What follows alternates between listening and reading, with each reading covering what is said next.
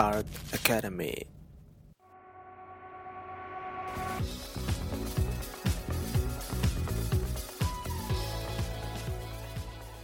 Сайн байна уу сонсогчдоо. Шинэ оны мэнд.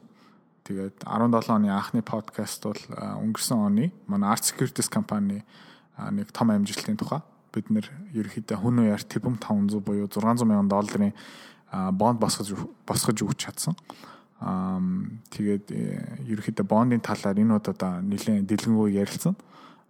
Яагаад бонд ашигтай юм бэ? Яагаад бонд авах ёстой юм бэ гэд энэ сэдвээр одоо ярьж байгаа. Тодорхой хэмжээгээр хөрөнгө оруулагчтай айгу өгөөчтэй. Тэгээд бас нөгөө бонд их усвар татж байгаа компанид бас давуу талтай. Тэгээд ерөнхийдөө Монголын хөрөнгөний зах зээл дээр энэ айгу хэрэгтэй бүтээгдэхүүн бид нар үзэж байгаа. Тэгээд таад бас бондын юу юм бэ гэж сонирхож байгаа.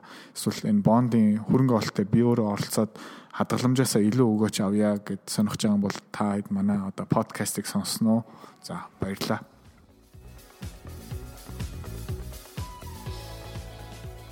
За сайн байна уу сонсогчдоо. Та бүхэнд энэ өдрийн мэндийг хүргэе. Бид өнөөдрийн Ардын подкастта компани бондын талаар ярилцгаар Ард санхүүгийн нэгдлийн хөрөнгө оруулалт хариуцсан захирал А.Идэрбатыг үрж оролцуулаад байна. Танд энэ өдрийн мэндийг хүргэе. Сайн байна уу? За та манай сонсогчдод компани бондын талаар ерөнхийдөө товч ойлголт өгөөд тухайн бүтээгдэхүүн маань ямар төрлийн бүтээгдэхүүн юм бэ? Энэ талаар нэг тайлбарлаад өгөөч. Харамсалтай Монголын зах зээл дээр бонд бол айгу бага яригддаг. Зөвхөн баг засгийн газрын хэмжээнд яригдаад байдаг. Хөрөнгөний зах зээл дээр өнгөрсөн хэдэн жилийн хугацаанд нэг цөөхөн хэдэн бондын сураг гарсан. Жишээлбэл эрчим бондын. Тэгээд манай компани өнгөрсөн жилийн 12 сард хүн үеэр компанид тэрбум 500 буюу $600,000 бонд одоо босгож өгсөн. Бонд бол зээлтэй нэлээд төстэй компани байгуулгын зээлийн хэрэгсэл тэрүүгээр одоо богино хугацаа урт хугацааны санхүүгийн асуудалтай тэргээр шийдэж болдог. Тийм л юм. За тэгэхээр яг компанийн хувьд бол зээлтэй адилхан бүтээгдэхүүн, хөрөнгө оруулагчийн хувьд хадгаламжтай адилхан бүтээгдэхүүн байна. Тэгэхээр яг хөрөнгө оруулагчийн хувьд тухайн бүтээгдэхүүн маань хадгаламжаас ямар давуу талтай вэ? За банк руу яваад жишээлбэл 6 сарын дотор энэ компани, миний компани, энэ бэлэн мөнгө манай компани хэрэггүй байна. Тэ. Өгөөчтэй одоо мөнгөний зогсоолоо байршуулъя гэх юм бол Монголд аягүй цөөхөн бэлэн найдвартай зогсоолууд байгаа. Нэг нь бол банк. Тэгээд 6 сарын хүүн ерөнхийдөө харьцангуй бага.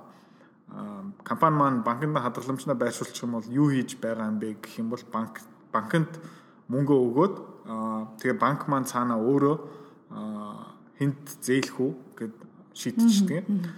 Дундаа зээлийн судалгаа модлогын үйл ажиллагааны зардал өөрөө аваад тэгээд хадгаламж эзэмшигчтэй харьцангуй бага хүүгийн өгөөч өгөөд дундаа өөрөө ашиг хийгээд дундаа нэг судалгааны ашиг ороод тэгээд эрсдлийн бүх зарлууд ороод тэгээд сүултээ хөрөнгө оруулагчтай ерөнхийдөө өгөөч нь эргэж орж ирдэг.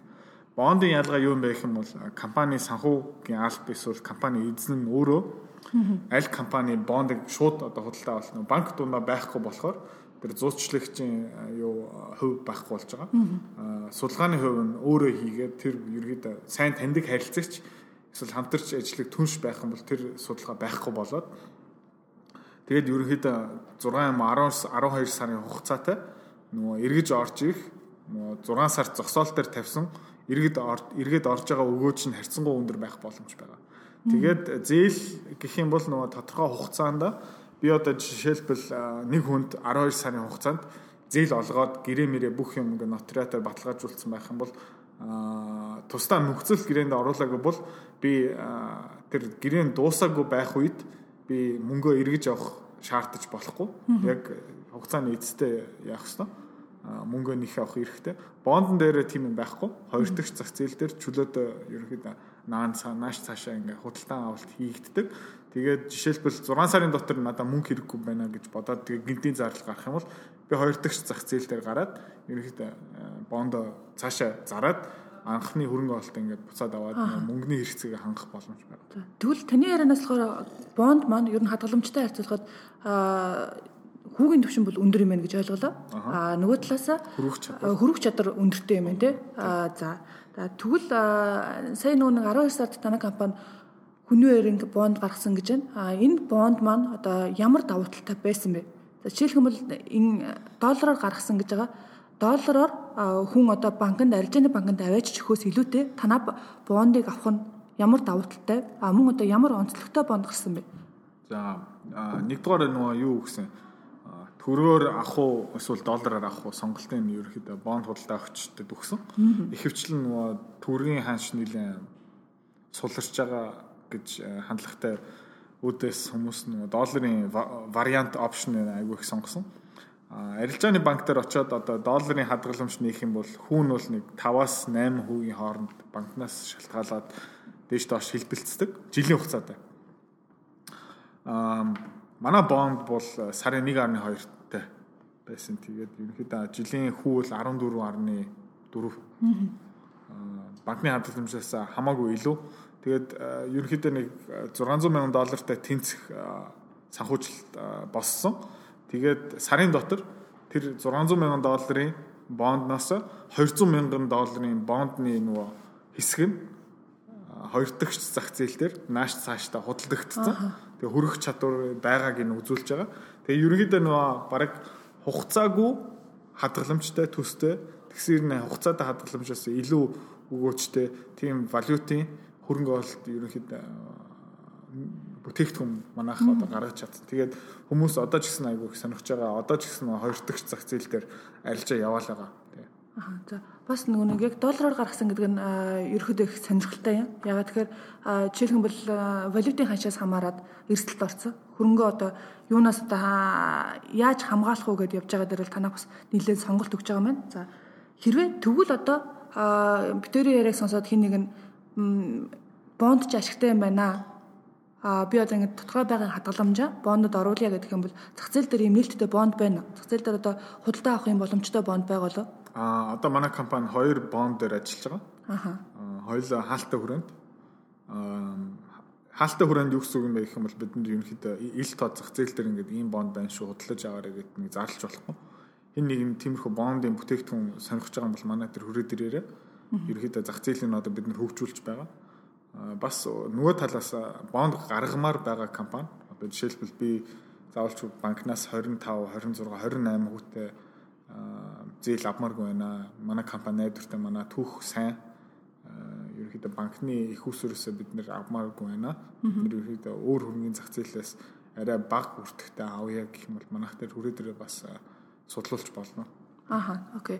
За тэгвэл та санхүүгийн нэгдлийнхаа буюу одоо хөрөнгө оруулалт хийдэг компани, хөрөнгө оруулалт хариуцсан захирал. Танай компани ер нь тодорхой хэмжээний хөрөнгө оруулалтаа бондод байршуулж байгаа тийм байгаа юу?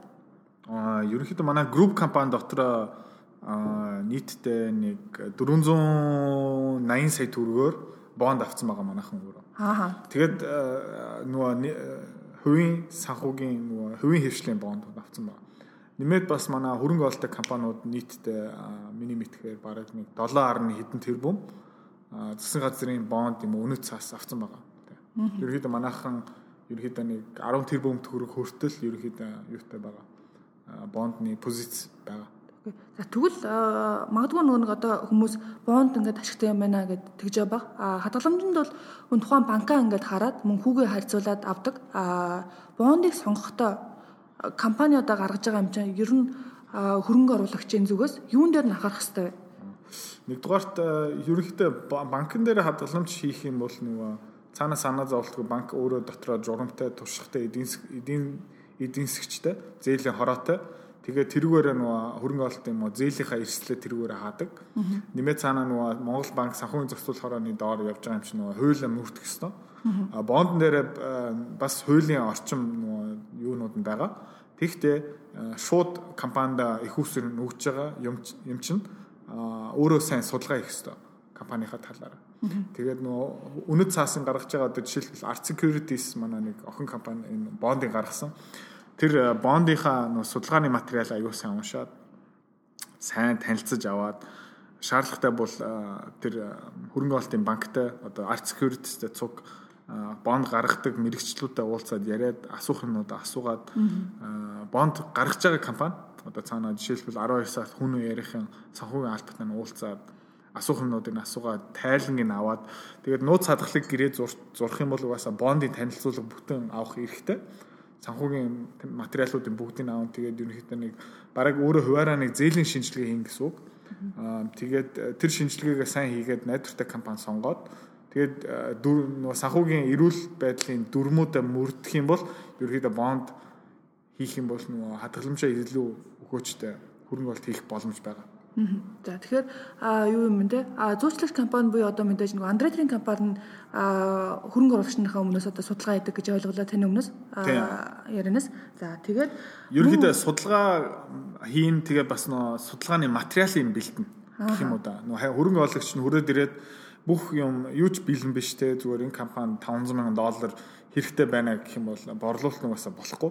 Тийм учраас баг банкны төвшөнд одоо судалгааны материалын бүгдийг бэлдээд бараг дундаа нэг банкны эдийн засгчийг оруулаад асуух юмнуудыг асуугаад эрсдлүүдийг ил гаргаад тэгээд хариултуудын бүгдийг бэлдээд тэгээд хөрөнгө оруулагч манай дээр хүрээд ирээд information мэдээллийн өрөө гэж бид нэр бэлтгэсэн байдаг. Тэндээ бүх компанитай холбоотой мэдээлүүд нь байгаа.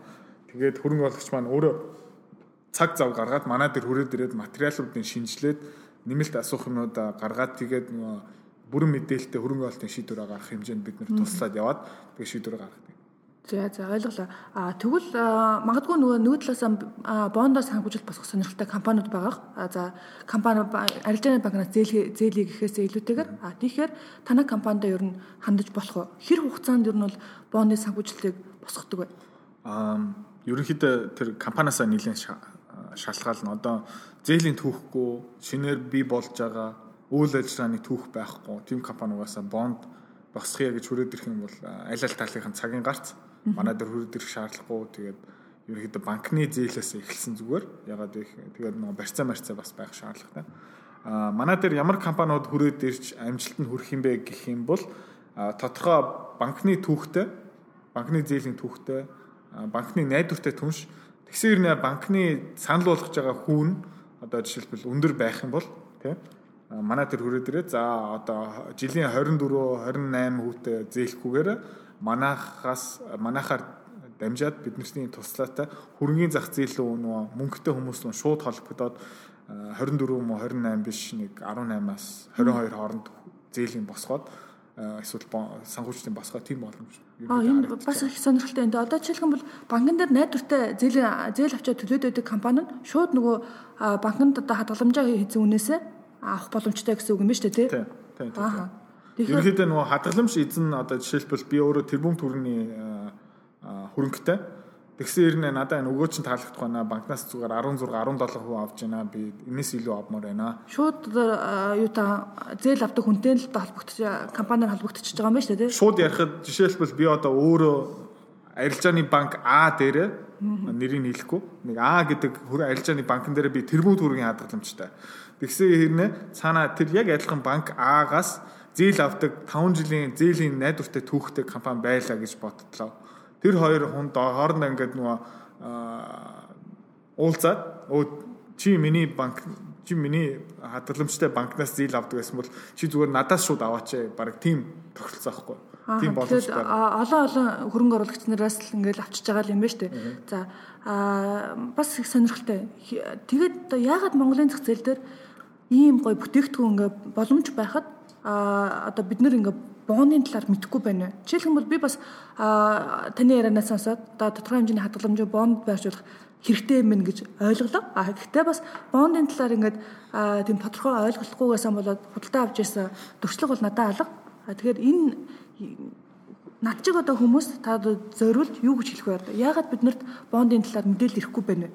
Нэгдүгээрт энэ манай хөрөнгөний зах зээл нь 90-ад онд бий болсон. Тэрний өмнө ерөнхийдөө зах зээл гэж юм байгаагүй.